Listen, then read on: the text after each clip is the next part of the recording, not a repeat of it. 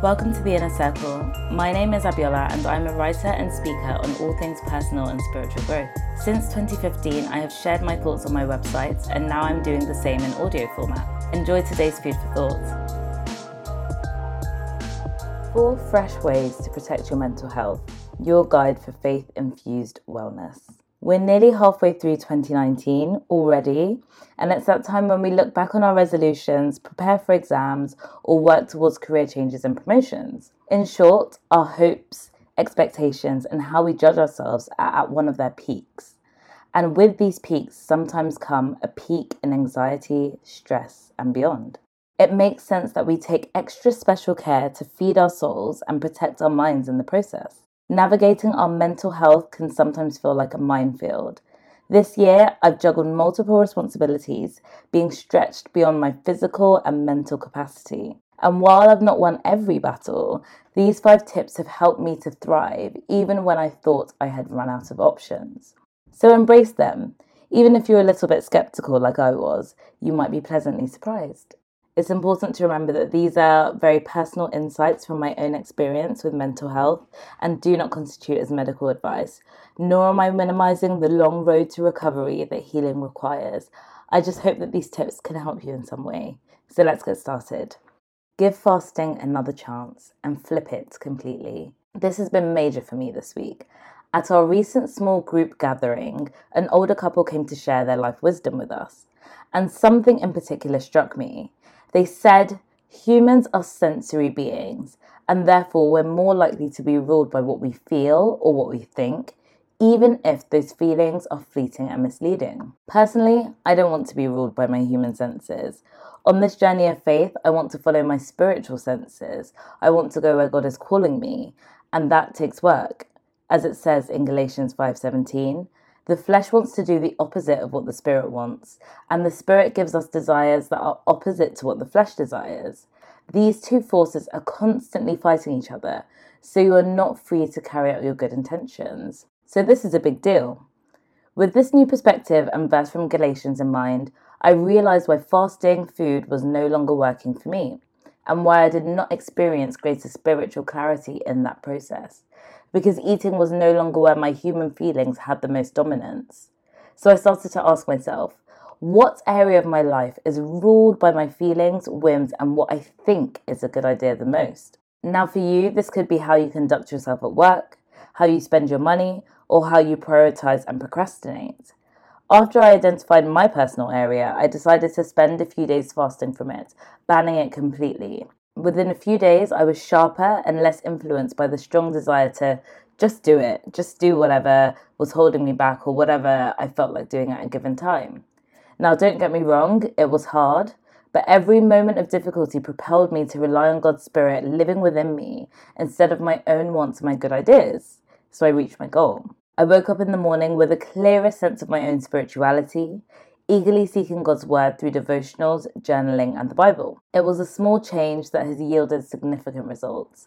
So going forward, I'll always think of fasting in this way. I'll recommit to doing it more frequently because my mind depends on it.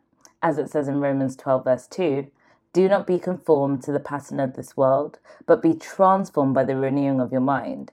Then you'll be able to test and approve what God's will is, his good, pleasing, and perfect will. Number 2. For the love of slow cooking. Trust me on this. For the purposes of this audio blog, I'm defining slow cooking as taking the time out to engage in the intentional and step-by-step process of cooking good food. At one of my lowest points, and I'm talking can't get out of bed type of low, I found joy. I started to experiment with veganism, and there are more examples on my Instagram stories, and this transformed my mind. I had to change how I shopped for groceries and learn many new recipes. Cooking stopped being a boring have-to-do experience and became a process that enriched my mind, body, and soul. Similar to the fasting example, there's something spiritually significant about paying attention to the things you normally do on autopilot. Through the process of planning meals, buying food, chopping, baking, frying, and beyond, I could almost feel the burned out and beaten parts of my brain come back to life. Mentally, things started to click. I spent less time in bed, and I am convinced this process accelerated my recovery from a bad bout of depression. Now, when work gets busy and I'm saddled with deadlines, I go back to my favourite meals and my favourite smoothies, intentionally engaging in that process again and again. And trust me, I'm not crazy.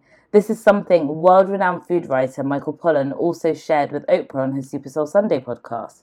So if you're rolling your eyes right now, I challenge you personally to try intentional slow cooking for a week. You won't regret it. The other thing I did was get into the habit of daily affirmations or identity statements.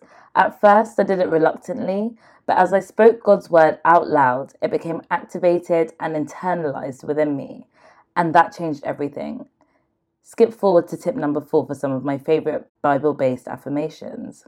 Number 3, let it all out. You can't heal what you don't acknowledge. Admitting mistakes, struggles, and places where we've been hurt is a difficult process. Fear of rejection and overexposure is so real, but denial, avoidance, and excessive secrecy is a cage that we create for ourselves.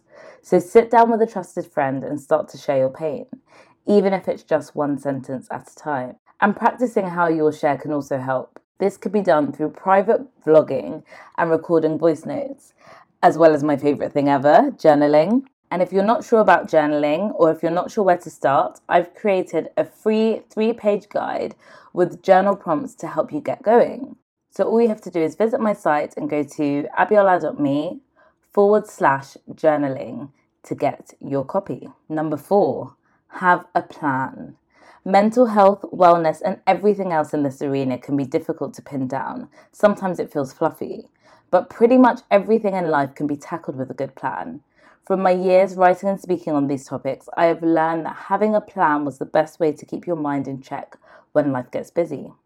This plan includes deconstructing your pressure points, clearly defining your priorities, and setting boundaries where it matters the most.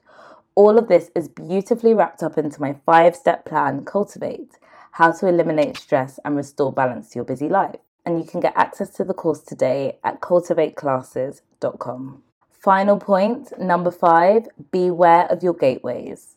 An essential but overlooked principle. A gateway is something questionable that you might be able to get away with, but that eventually leads to something a bit more sinister. A perfect example of this is sleep. We all know it's important to get 7 or 8 hours a day, but sometimes it's so tempting to just skip 1 hour or 2. I'll survive, I echo to myself, and suddenly I'm coasting on 4 to 5 hours per night for 4 days straight. And that's how the gateway opens. Then, between tiredness and the busyness of life, I start to lose perspective. I spend less time reminding myself of the verses that shape my life, remember those affirmations I mentioned before, and the prophetic words that encourage me and keep me mentally strong daily. Everything begins to look bleak, and those all familiar feelings of hopelessness, depression, and anxiety regain a grip on my mind. So my question to you is, what are your gateways, and what are you doing to close them? Does it mean investing more time in sleep, investing more time in friendships, investing in more time alone, investing in more time with people? What are your gateways, and what are you doing to close the gap? So those are my top 5 tips, my top 5 faith-infused strategies for protecting your mental health. I really hope they have helped. So please share your experiences with me. Follow me on Twitter or Instagram. Both handles are ABXOLA, or join us in the comment section on this blog. Thank you so much for listening. Don't forget to subscribe to this podcast, like us, leave us a rating, and subscribe to the Inner Circle community via abiola.me.